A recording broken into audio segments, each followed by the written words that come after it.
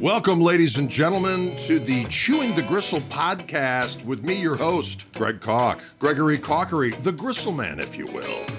We have extemporaneous conversations with musical friends from all genres, walks of life, and nostril circumferences. Brought to you by our good friends at Wildwood Guitars in beautiful Louisville, Colorado, and Fishman Transducers of beautiful Andover, Massachusetts. Can you dig it? Today on Chewing the Gristle, another one of my best musical buddies, Roscoe Beck, bass guitar player extraordinaire. You've heard him with everyone, his musical director, Leonard Cohen, Robin Ford and the Blue Line, Eric Johnson, Dixie Chicks. Just a soulful bass player, very well suited to either doing blistering technical savagery or just laying down a simple groove. He's one of my all-time faves. Roscoe Beck, ladies and gentlemen.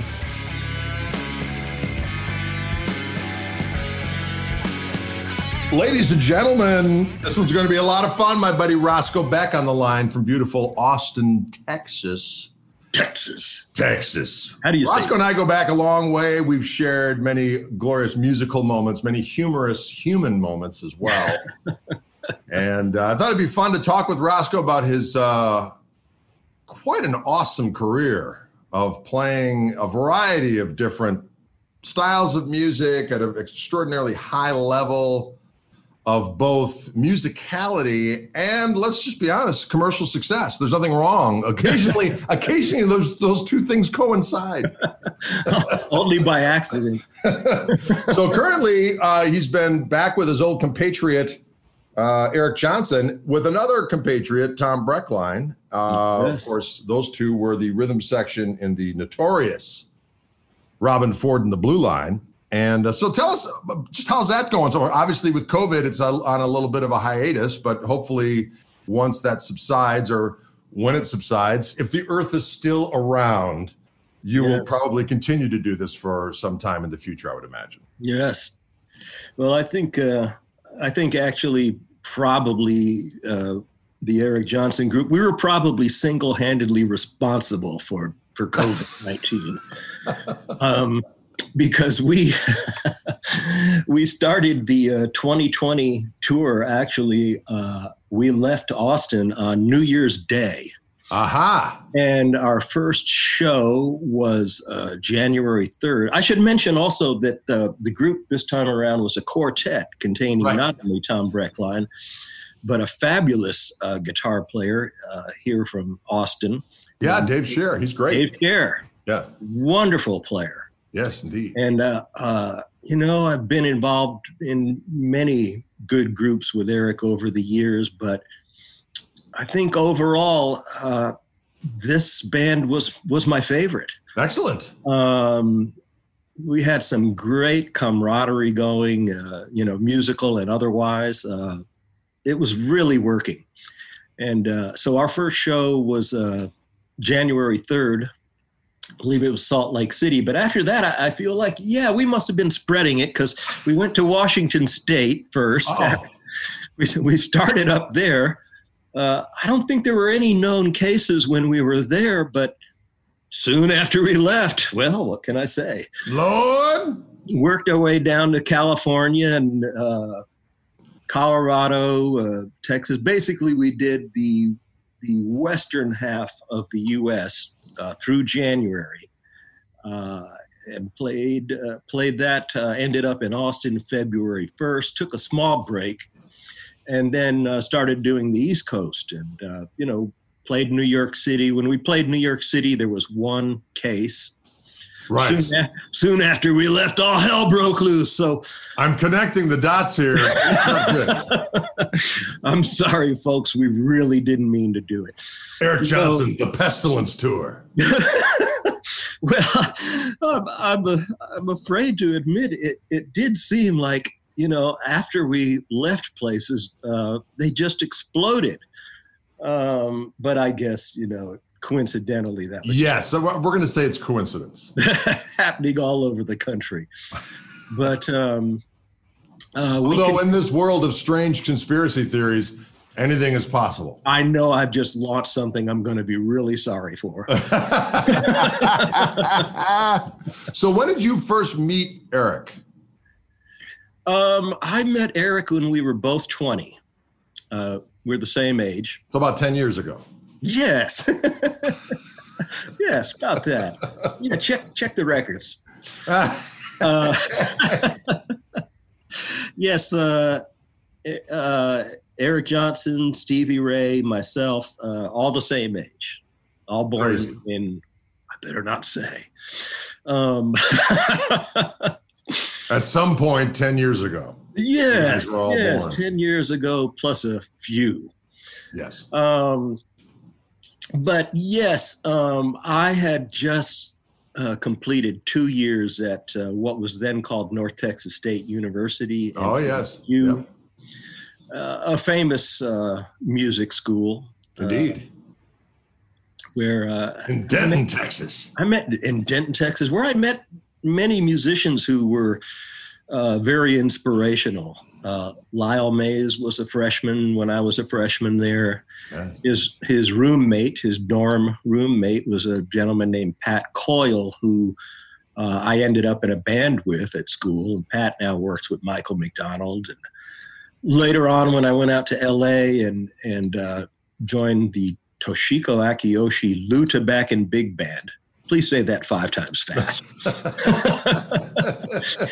I ran into another North Texas friend, Bob Shepard. But anyway, I did 2 years at the famous NTSU and had a hankering to go back to Austin, where I had finished high school. So I came back to Austin, and I had a very dear friend, a fabulous guitar player that no one knows about, named Fred Walter, the best kept secret in Texas. Still is. But Fred, despite being a fabulous guitar player at almost any style you could imagine, I mean, played the only person I've ever met who could really play like Wes Montgomery, not just play octaves or chords, but I mean, he had that kind of feel and that kind of fluidity. Amazing player. Anyway, and Fred was one of my great teachers, actually. But so when I came back from North Texas, I looked up Fred and I said, Fred, what's happening in Austin? And he told me a couple of things. He said, well, Jimmy Vaughn has a new band, because the band I had seen him with when I was in high school was a band called Storm. Okay. That had Doyle Bramhall Sr. on drums, among others. But he said, well, Jimmy's got a new band. It's called Fabulous Thunderbirds. And I was like, oh, okay, I got to check that out. And he said, have you heard Jimmy's little brother? And I said, no, I didn't. I really didn't even know he had a brother. And he said, well, little Stevie is an amazing player. He said, you got to check him out. And I said, done. I will check that out. And he said, and then there's Eric Johnson. And he's got a band called the Electromagnets, and I think you'd really like them. So I made it my mission to hear all 3 of those bands as soon as possible. And so I went down to 6th Street in Austin to hear the Electromagnets. And they were playing a club on 6th Street, which was a former porno theater called the Sun Theater. A place of sin. A place of sin, indeed. And was knocked out by the Electromagnets, which, of course, was Eric Johnson, Steve Barber, Kyle Brock on bass, Bill Maddox on drums. Loved what I was hearing, loved the group, but it was a small place and easy to meet. And so I met Eric after their set. Someone who knew both of us introduced us and told Eric, he said, well, this is Roscoe Beck, and he just came here from North Texas State. And that kind of interested Eric, I think. Just that. It's like, oh, a schooled musician? Yes. And, and he said, well, we should get together sometime.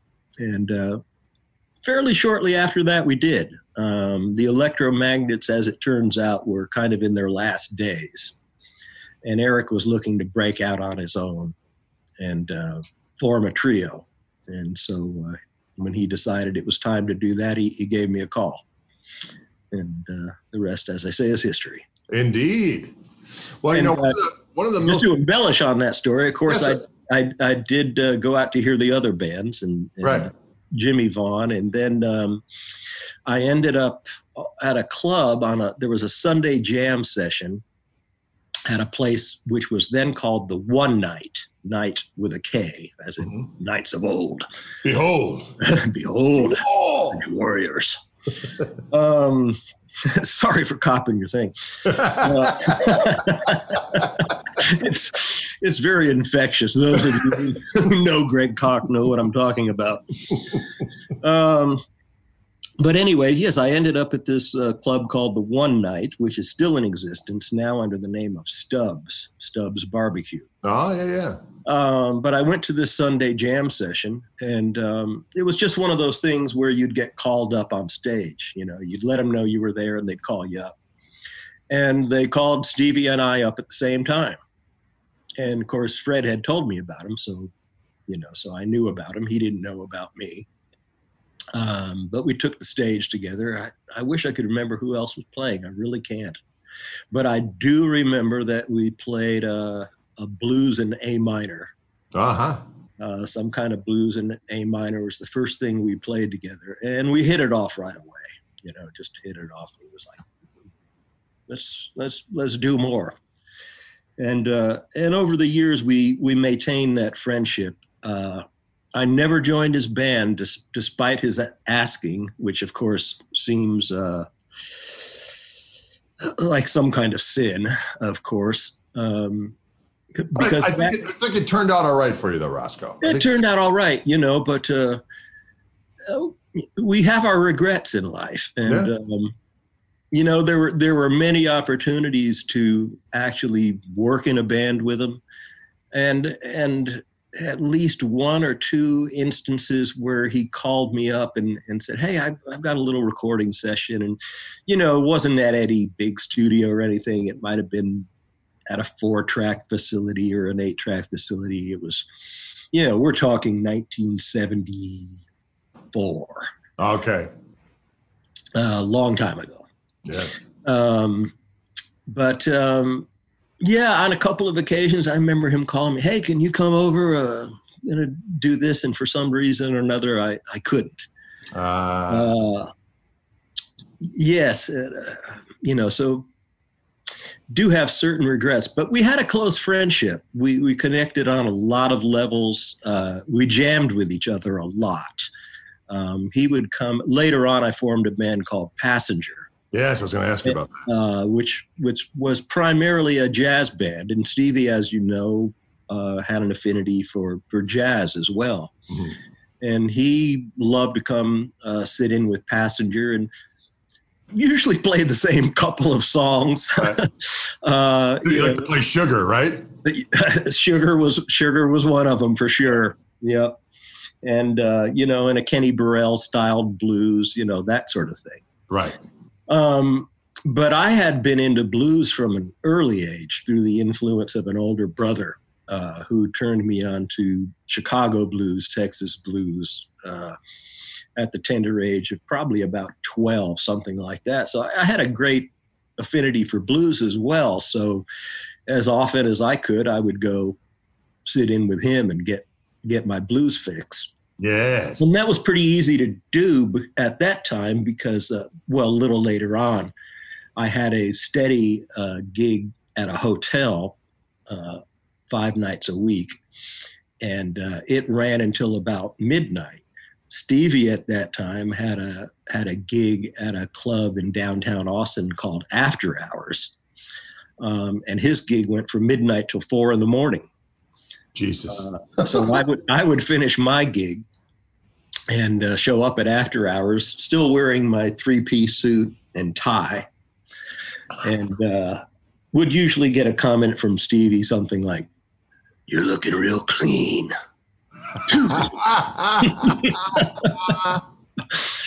But many enjoyable evenings sitting in with him at the After Hours, which group then I think was called not Double Trouble, maybe Triple Threat Review, or maybe just going under his own name at that time. But yeah, we were close for many years. I spoke with him on the phone for probably an hour, not long before he passed. Oh, that's too bad. That was a sad time, but yes, indeed. Yeah. Well, tell us about Passenger, and I love the story about Jaco Pastorius coming in. And yes. Yes. That's a classic tale. Well, Jaco was someone I had heard about. This was pre-Passenger, so I guess we'll put Passenger aside for a minute and talk Jaco. Yes, beings that I was really kind of, North Texas, I went there to get an education, really, a musical education. My high school year in Austin was a pivotal year because I met a gentleman named James Polk, who is a keyboard player, in those days, primarily a B3 organ player, who led a jazz trio on the East Side, kind of Larry Young styled, with a little bit of Jimmy Smith or Groove Holmes thrown in for good measure. But Polk was the real thing. And up to that point, I had heard a lot of really amazing, good classic jazz records, but I had never had the club experience. I had never walked into, that's not quite true, but rarely had heard real live jazz in a club. And when I walked in and heard that jazz trio for the first time, B3 organ just pumping, I knew I had some things to learn. And that's why I wanted to go to North Texas State and learn all I could about playing jazz. So when I came back to Austin, still, while in love with blues and other forms of music, still, jazz was the real challenge, harmonically, rhythmically, all kinds of ways. So I tended towards gigs that, while not being all that hip, paid the bills and gave me an opportunity to learn jazz standards. Got it. So, I ended up with hotel gigs where we could actually play jazz, and club gigs that allowed jazz. So around 1976, I'm going to say, 5 or 6, I was working with a gentleman in a jazz trio named Bobby Doyle, another great musician who people never got the opportunity to hear about, but a fine keyboard player and an amazing singer who knew every jazz standard in the world, not only could play them, but sing them, the lyrics. So learned a lot from that guy. Bobby Doyle had briefly, just prior to my meeting him, he had been hired to replace David Clayton Thomas in Blood, Sweat, and Tears. Because David Clayton Thomas had left Blood, Sweat, and Tears, and Bobby was hired as the lead vocalist and keyboard player, which impressed me, which is why I wanted to work with him. So I ended up working with him. And at some point, Blood, Sweat, and Tears passed through Austin. Bobby was no longer with him. I think he had been fired due to alcohol. But they were still in contact. So Blood, Sweat, and Tears came through town and called Bobby up and said, "Hey, would you like to come see the show?" And Bobby said, "Yeah, sure. Can I bring my bass player?" And they said, "Oh, yes, bring your bass player." And what I didn't know, and unfortunately didn't find out that evening, was Blood, Sweat, and Tears. Bobby Colomby had kind of discovered Jaco in Florida, and had hired Jaco briefly in Blood, Sweat, and Tears. And so they were kind of, taunting Bobby, saying, "Yes, bring your bass player." So I I went to Bobby's to pick him up, and that evening all he wanted to do was drink beer and play dominoes, and unfortunately that's what we ended up doing. The next day, just about every musician I know in Austin made contact with me and said, "Roscoe, oh man." You know, those who saw Blood, Sweat, and Tears saw Jaco at Blood, Sweat, and Tears. But after that, Jaco just hit the town and hit the clubs and started sitting in with, you know, whoever was playing. So a lot of my friends saw Jaco that night, and everybody was just raving. I mean, the town was just abuzz about this guy, Jaco. Who was playing with Blood, Sweat, and Tears. And they said, "Oh, he has an album coming out." They said, "You just won't believe the stuff this guy was doing. We had never heard anything like it." Right. And I heard so much about it that and this record that was coming out that I was just waiting for it to come out, you know, and I found out what the release date was and I bought it on the day it came out. It hit my turntable and it never came off. 3 days later, after the record was released, by then Jaco had just joined Weather Report and came through Austin with Weather Report for the first time, which I don't think I even knew, because I can't, honest to God, can't remember if I went to the concert. I don't think I did. But I was working my gig with Bobby Doyle, my trio gig, and we played 3 sets a night, kind of long sets, and we had just finished the first set. And during the break, my friend Fred Walter, who I just mentioned, came up to me and he said, "Roscoe," he said, "Jaco Pastorius is outside. He's at the door and they won't let him in. He doesn't have the cover." And I just went, "Oh, damn." And I headed to the door. And I got halfway there, and I remembered that the cover was $1. and I kind of went, "Dope. You've been had." And I turned around. I went back to Fred. I said, "That was a good one, man. You had me going. I was halfway to the door."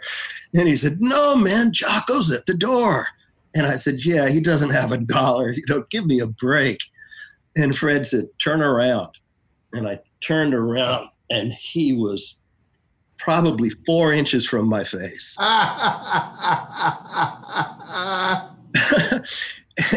And he looked exactly like he did on that record cover, except for he was wearing glasses.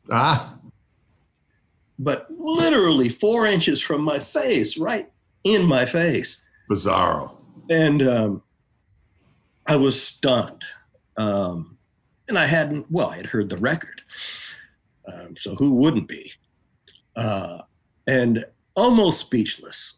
And he stood there and I went, "You want to play?" Only thing I could think of to say. And he said, "Sure." I owned 3 basses at that time. I had an upright bass and 2 Fender precision basses, stock 70s precision basses. One was fretted and the other had a plain fretless neck. Okay. Like they made back in the day, you know, no lines on it. Right. Rosewood board. So Jaco said, "Yeah, sure." He went up, took the stage. I waited to see him pick up the fretless because I only had the Fenders on stage. Right. He picked up the fretted, played the whole set. Amazing on a P bass. Just amazing. I just sat at the bar just watching, you know, my new hero and my last hero, I must say, too. Really, no heroes after Jaco. But amazing. So he finished his set. He came and sat down next to me at the bar. I think we were both drinking a Coke. He didn't drink. in those days or do anything when I met him. And he said, "Hey man, can I play drums next set?" And I said, "Yeah, sure." I mean, the cat was amazing. I was sure he'd probably be a great drummer too. Right. And he said, "Okay, let's see what you can do." I was like, "Oh." All right. But he finished the evening.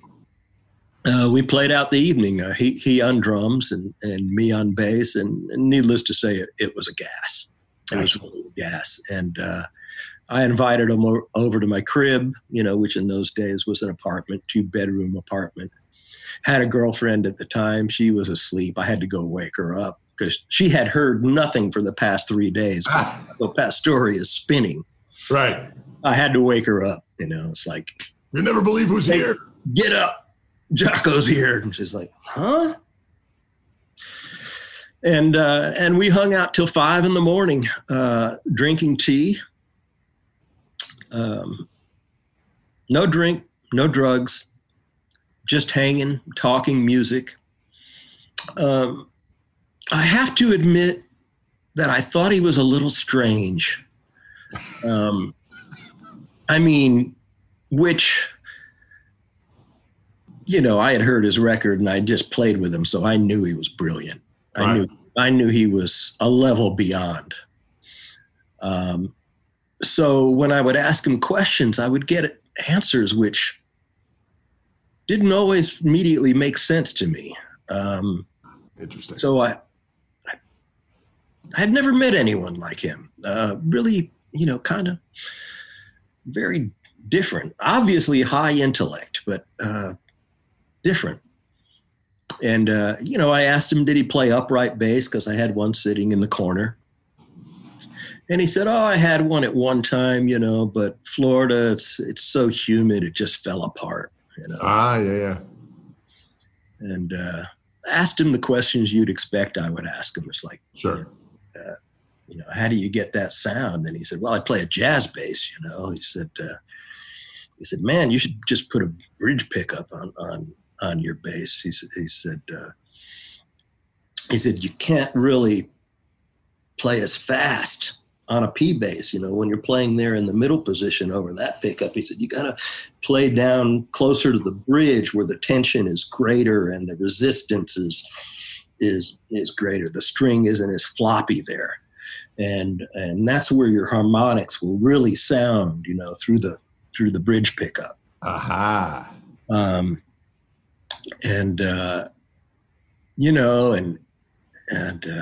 And I asked him, of course, why he didn't pick up my fretless. I said, "How come you didn't play my fretless?"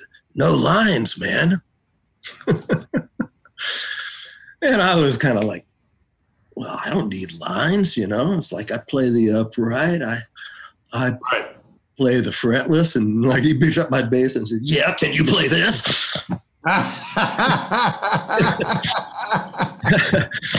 So after that initial time hanging out with them in Austin, did you hang out with them after that, or what were your experiences with him after that, Jocko, that is? Well, yeah, needless to say, he left town. I took my fretted P bass over to my luthier. We pulled the frets. We put a bridge pickup on it. And I still have that bass. So I still have the bass that Jocko played on that night as a fretted is now my fretless, one of them. So major influence, obviously. And yes, we met many times after that. Anytime Weather Report was playing in the same town where I was, I would go to hear them, whether that was Austin or LA or wherever. Any chance to hear Weather Report I took. Right. Also around that time, and this is an interesting connection, through a series of good fortunate accidents, I guess you'd have to say, I got a call one day from Joni Mitchell's producer, a man named Henry Louie. I was just still here in Austin, Texas. My phone rang. And I picked it up, and a voice said, "Hi, this is Roscoe. This is Henry Louis. I'm Joni Mitchell's producer." And I went, "I know who you are. I know who you are." And he had gotten a cassette tape of Passenger, playing our original material, on which, of course, I played a lot of fretless bass. To large extent, I must admit, emulating my hero. Sure. Jaco, of course, was making records with Joni Mitchell. Henry was looking for a band for Joni Mitchell, a touring band. And he had the idea to hook up Passenger with Joni Mitchell. And having heard Passenger, he thought we fit the bill, especially since I worked on fretless bass so much. So long and short of it is, Henry said, "You guys come to LA, I'll introduce you to Joni, and we'll see what happens. Can't make you any guarantees, don't have anything to offer, but you come, we'll meet, we'll see what happens." So we packed up 5 cars in a van, all our equipment, whole band went out to LA, and started hanging out with Henry Louis at A&M Studios, where Joni Mitchell was making the Mingus album. And there at A&M, I did meet Jaco again, who by now was behaving very differently. Yes. The drink and the drugs had really come into the picture. Nonetheless, he was still playing brilliantly, and still someone I took every opportunity to hang out with that I could. And there were other opportunities to hang also. The last time I saw him actually was in Munich one day. I could go on about that, but by then I was on tour with Leonard Cohen. He was still touring with Weather Report. They were touring the Night Passage album, but he was complaining that the album actually, for some reason, hadn't been released. And they were doing the Night Passage tour, and posters had, the picture of the album on it, but the album wasn't out. So it was kind of a strange thing. They were doing a Night Passage tour without the Night Passage album out. And he was unhappy about that. But he came to my hotel room, played me the entire Night Passage album, and an album he was working on, which was his second album, Word of Mouth. So he played me both of those albums in their entirety, though neither one was out yet. So that was a thrill. That was the last time I saw him. But just to back up a little, I realized how important Jaco was in my career, not only from the things I learned from him, musically, technically, about my bass, but in a large part, everything that came about for me after that was a result of that. Because really, Henry Louis made that phone call because I played fretless bass, and it sounded like Jaco. Right. And he knew Joni couldn't keep Jaco and Pat Metheny and all the, A-class musicians she was working with. And he was looking for a band for Joni. That turned out not to be what Joni wanted. She wanted the guy she was already working with. And, right. And she got him, and they did the Shadows and Light thing. Right. So instead, Henry hooked me up with Leonard Cohen because he was producing not only Joni's Mingus album, but at the same time, he was producing a Leonard Cohen record that would end up being called Recent Songs. And Leonard was about halfway through his record. We interrupt this regularly scheduled gristle-infested conversation to give a special shout-out to our friends at Fishman Transducers, makers of the Greg Koch signature Fluence Gristle-Tone pickup set. Can you dig that? And our friends at Wildwood Guitars of Louisville, Colorado, bringing the heat in the shadow of the Rocky Mountains. Henry brought me in for a session, just me at first. And, and I brought my fretless, of course, and Leonard and I played a song duet and right there on the spot and recorded it. And Leonard liked it and Henry liked it. And he said, let's do more. And Leonard said, let's do this again. And Henry said, well, he has a whole band, you know. And Leonard said, well, next time bring them all.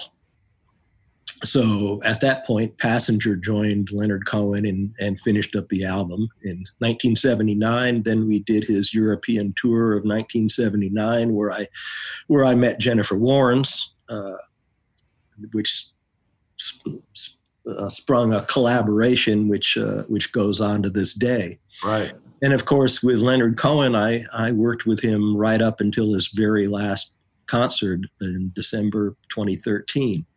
Right. So, in a sense, I have Jaco to thank for a lot of what happened afterwards. Right. And, I think I got over mimicking him at some point, certainly. For sure. And let other elements of my former life creep back in. My affinity for blues, my love of the upright bass. But I realize without having met that person or without him having existed, right, my entire life from that point out would have been something completely different. Who knows? Exactly. A different course. Yes. So, Jaco, good God, what a guy, what a personality, complex as they come. Right. Without a doubt, and a sad ending to the story, of course, as everyone knows. I cried like I've never cried the day he died, and I realized I had no more heroes. There could never be another hero. Well, present company excluded.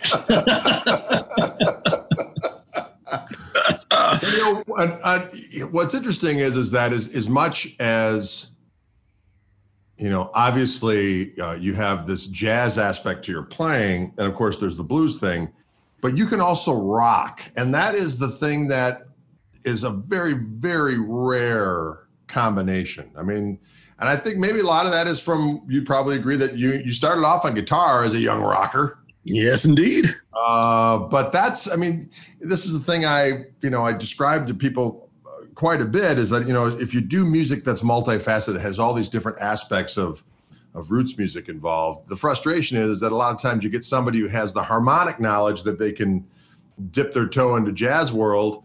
But then when it comes to playing blues, maybe they're a little too busy, or maybe they can play blues enough, but when it comes to rock, they just don't understand the letting go and just going, you know what I mean? And you can do all those things. And it's just, as a guitar player's bass player, you're at the top of the list. I mean, of course, all the other stuff you do, but which leads to an interesting story. So much so that you were actually on the short list to fulfill the position of one Bill Wyman in the Rolling Stones. Another awesome story, if I may be so bold as to ask it. Indeed. Well, we're all Beatle babies, aren't we, in a way? Right. I don't think it would have made much difference if I were born blind, because from a very early age, I saw the world through my ears. My earliest memories are sonic. The music I was hearing around me, whether it was my father's Benny Goodman records, which I think had a lot to do with my ability to play jazz later on, just that feel. The first time I tried to walk bass, I found I could already do it just because I heard so much. Right. But I was just absorbing from the earliest ages. I mean, I can remember seeing and hearing Elvis Presley on black and white TV. And honestly, I liked everything I heard. It didn't matter. Right. It didn't matter if it was the Four Seasons singing Sherry or Our Time Will Come, or Theme from a Summer Place, or Chuck Berry. It didn't matter. I liked it all. I just, I had a little transistor radio, which was just glued to my ear, and at night, roped to my bedpost. So music was pretty much everything from an early age. But of course, the Beatles changed everything. Right. Let's face it. As soon as they hit, I was a Beatle baby. But I did have the advantage of having a very hip older brother, 6 years older, Tom, very hip. He was deep into the folk scene of the early 60s, the really good stuff, not just the stuff everybody knew, but he had a deep record collection. From his folk period, he went into a blues period, first kind of folk blues, kind of country blues. Right. And from that, he discovered Chicago blues and Texas blues and electric blues. Right. And Tom didn't really get the Beatles. He was a folkie. He was a purist. He was a folkie and moved into blues. Didn't get the Beatles. Didn't quite join the 60s movement, but was examining the real authentic forms of music, folk music, blues. From blues, suddenly it went into jazz. After he went to college one weekend, he came home with Kind of Blue, Baggs meets Wes, Wes Montgomery meets Milt Jackson, Blue Train. Right.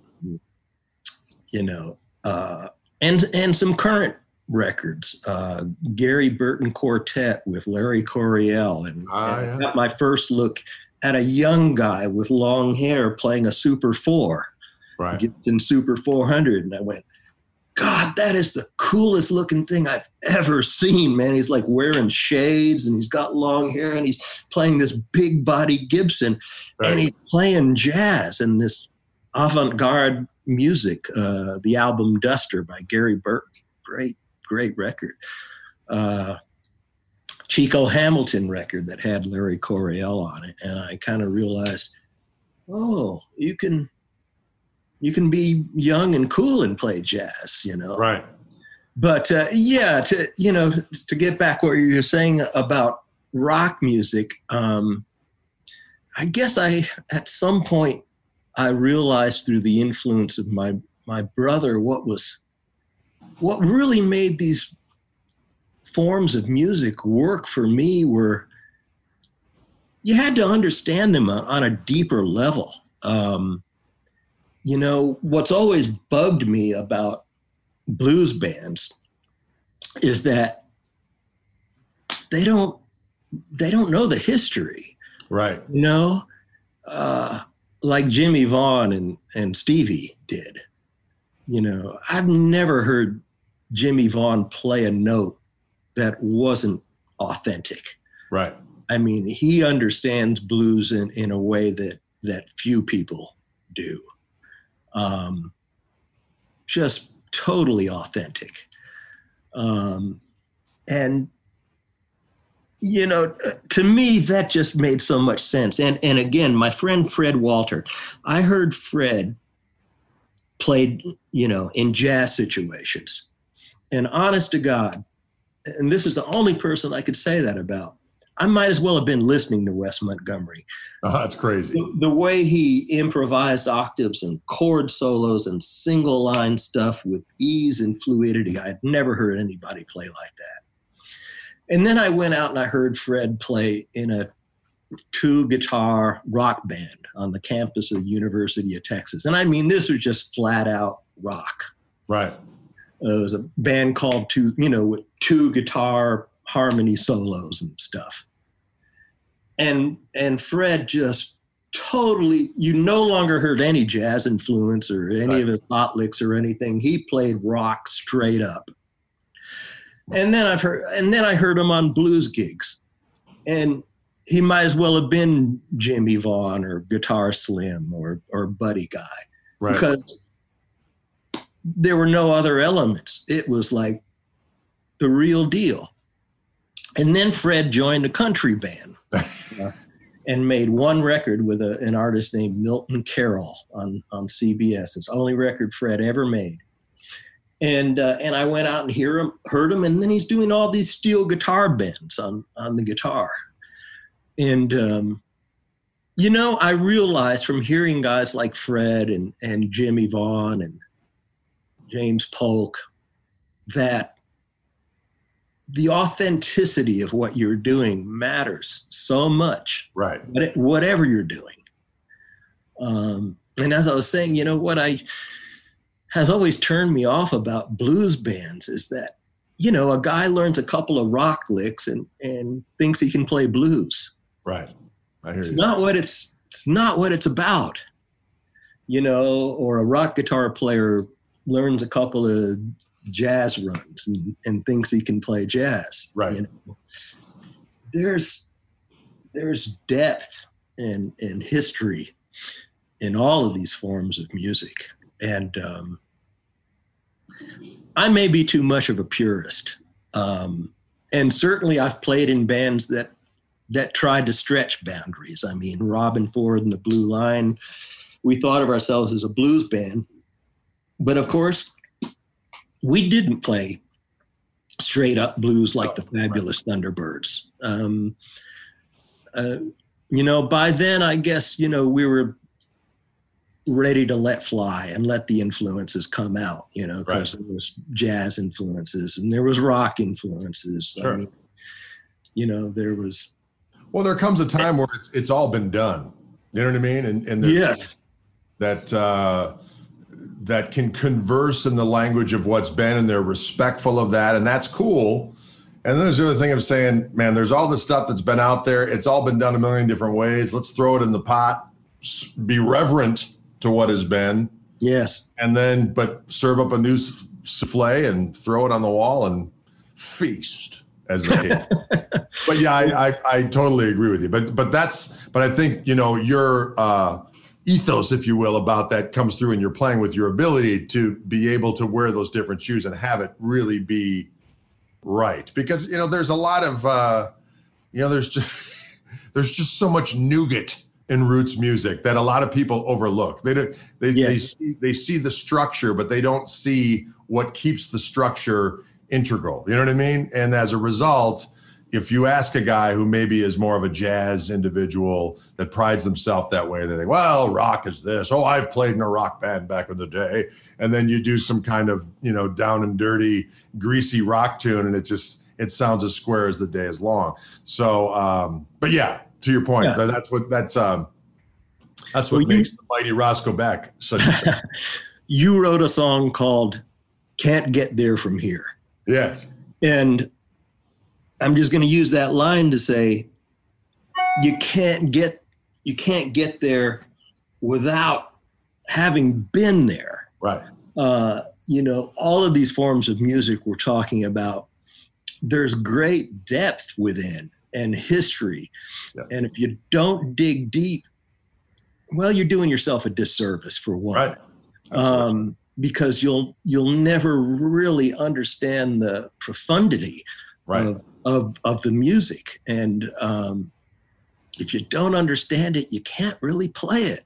You can only play some facsimile of it. And I guess, going back to my childhood, like I said, I liked everything. Right. At some point later on, we develop our biases, and, I'll admit, I probably became this or that kind of snob at one time or another, blues snob, jazz snob, this or that. But eventually I got back to the way of thinking I had as a child, that like, it's all good, right. It's all valid. And you can't dismiss blues as, some simple music, and you can't dismiss country music as some simple music. If one were to do that, you've missed the point entirely. Right, exactly. So yes, an open mind, and you can't get there from here. unless you've done that homework and unless you've dug deep into them, unless you've listened to those blues records, unless you've absorbed those jazz records, and unless you've really dug deep into the country records, unless you've understood what the power and majesty of rock is really about, right? And where it came from, right? Exactly.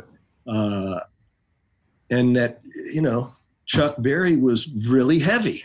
Yeah. He was into some weird stuff, if we're honest, but that's all right.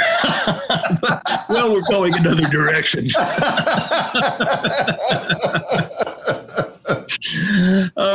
What's interesting at this point in time is that, the access to information and to research the roots of music. I mean, we're in the absolute heyday. I mean, remember back when you'd get like a Guitar Player magazine back in the day, and you'd be some new guy that you really were into, and he would name some influences, and you're like, who the hell's that? And unless you were like a real ardent, like, let's look it up in a strange catalog and be able to send away for these records. If you weren't that kind of person, you just waited till the chance where you would happen upon it in your local cool record store. But nowadays, literally, I was reading this semi-recent Django Reinhardt book, and it was like, well, Django was listen to this guy and listen to this guy, and his first record he made was that. You can literally go on YouTube and hear all of that stuff, and that you will leave it. Someone has either posted the just the audio, or you can actually see video, whatever video exists of people playing it or other people playing the stuff. It's an absolutely crazy time, but it amazes me how unadventurous people are. That's why I always, when people, I'm online and people ask the same questions over and over again, I'll say, if only there was a device that we had in our hands that we could have access to all the knowledge that's ever been currently available in one. But it could be argued that it's too easy now. Well, you still got to put the time in, though. And that's what people I don't think thoroughly realize is that. Mm-hmm. One of the things I think is a lot of fun is that, there'll be stuff in my mind that's been stockpiled. Like, man, one of these days I really want to learn that. But I'll sit down with the record and I can't quite hear it right. And I'm like, I don't want to slow it down. I just, so I'll have these little things in my mind.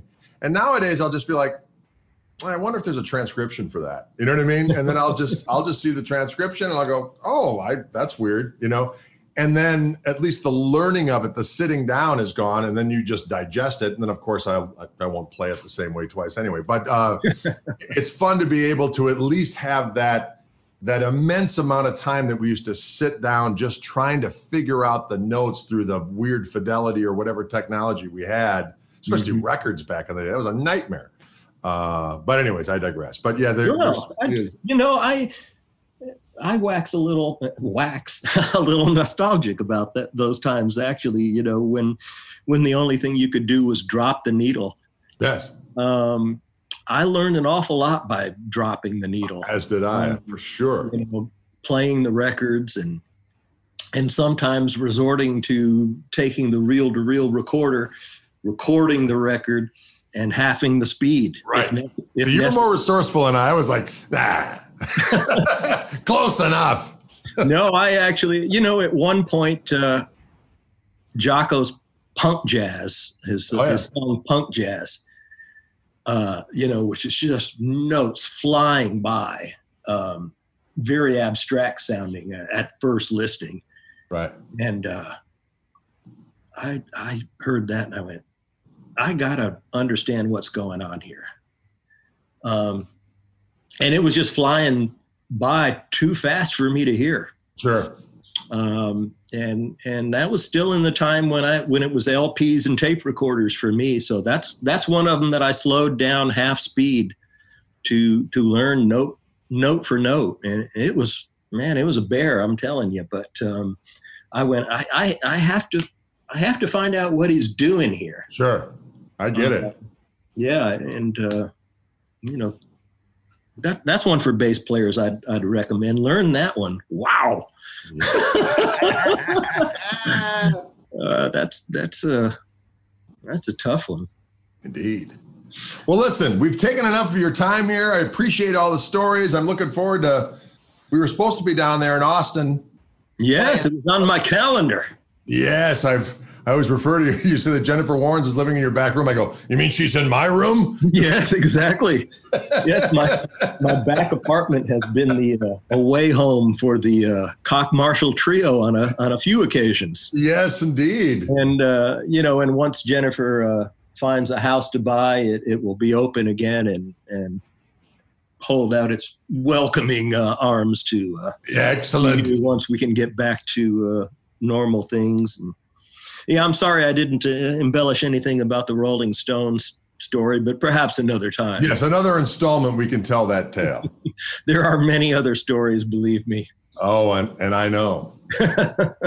All right, well, thank you so much. Pleasure seeing you as always, and hopefully we'll see you soon in person when this pestilence subsides. Yes, I'm looking forward to that day. It's hard for me to warm up to this idea of playing with people remotely. Yeah, it's because it's about the camaraderie right.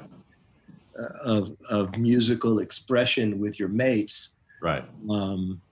Getting in a room and making music together. I've been asked a few times now to do online things, and I just can't quite warm up to it. Yeah. Even though technically it's not that much different from doing what a lot of us are doing now, which is contributing parts for a recording from home. Actually, what I'm doing right now in my spare time is I'm trying to finish up producing a record. And that means either, adding whatever I can add here on my own, or importing sessions from other people, sending out tracks and getting back tracks. And in a sense, that's a little disconnected, as would be, playing from multiple locations via Zoom or something else. Right. But I guess it's what we know. And, right. What I know is working with people in the same vicinity and recording either together or remotely. I mean, that still makes sense to me, but it's a difficult time. It's going to be a difficult year not playing live, because I don't anticipate I'll play a live gig this year. Yeah, it's weird. I mean, I've got called for a few different things locally that might transpire because they're outdoors, but we'll see. I mean, certainly my European tour for the fall is off. So, right. It's weird. The Eric Johnson tour, we just crashed. We were out there touring. I guess it was almost mid-March, and we were in Florida and had just arrived in Jocko's hometown of Fort Lauderdale. Right. To play there that evening, and we're informed that the state had just shut down all concerts, and we hired 2 bus drivers and deadheaded from Florida back to Austin, and basically I've been in quarantine ever since. Right. There was immediately after there was talk about rebooking the tour for August, and ultimately it was decided even that's too risky. Exactly. It's not going to happen. It's sad that way, because of course, as musicians, I mean, playing live is what we do. This is true. It's what we do. So it's an unusual year and a tough year in that way. But like yourself, I see you online a lot, playing with your son and doing what you do. So we do what we can do. And fortunately for me, I had a production project about halfway through with a gal I worked with Leonard Cohen named Hattie Webb. She was one of the singers with Leonard, and later with Tom Petty, did all of his last dates before he passed away. Very talented individual, and we had a record about half finished, and I can use this time to try to finish it up, which is good. I can remain productive, but I miss playing. I miss the camaraderie of our friends and the community we have. And like you, I can't wait for this pestilence to end so we can get back to the lives we once knew. Exactly. Yes. I can dig it. Anyways, yeah, it's been a gas talking with you, Greg. And likewise, my friend, and hope to see you soon. A bunch. And I know you've got this guy who plays the bass with his left hand. Yes. Rather amazingly, I must say. But nonetheless, if you ever need an old school 4-stringer, you know who to call. Oh, I certainly do. Absolutely, my friend. All right, take care. We'll see you soon. Okay, Gregory. Thank you so much, folks, for tuning in. Special thank you to Wildwood Guitars of Louisville, Colorado, and the Mighty Fishman Transducers for making this podcast possible. If you enjoyed yourself, ladies and gentlemen, please subscribe and review so that people can get the word out that this is worth experiencing. Can you dig it? Thanks again. We'll see you soon, or you'll hear me soon.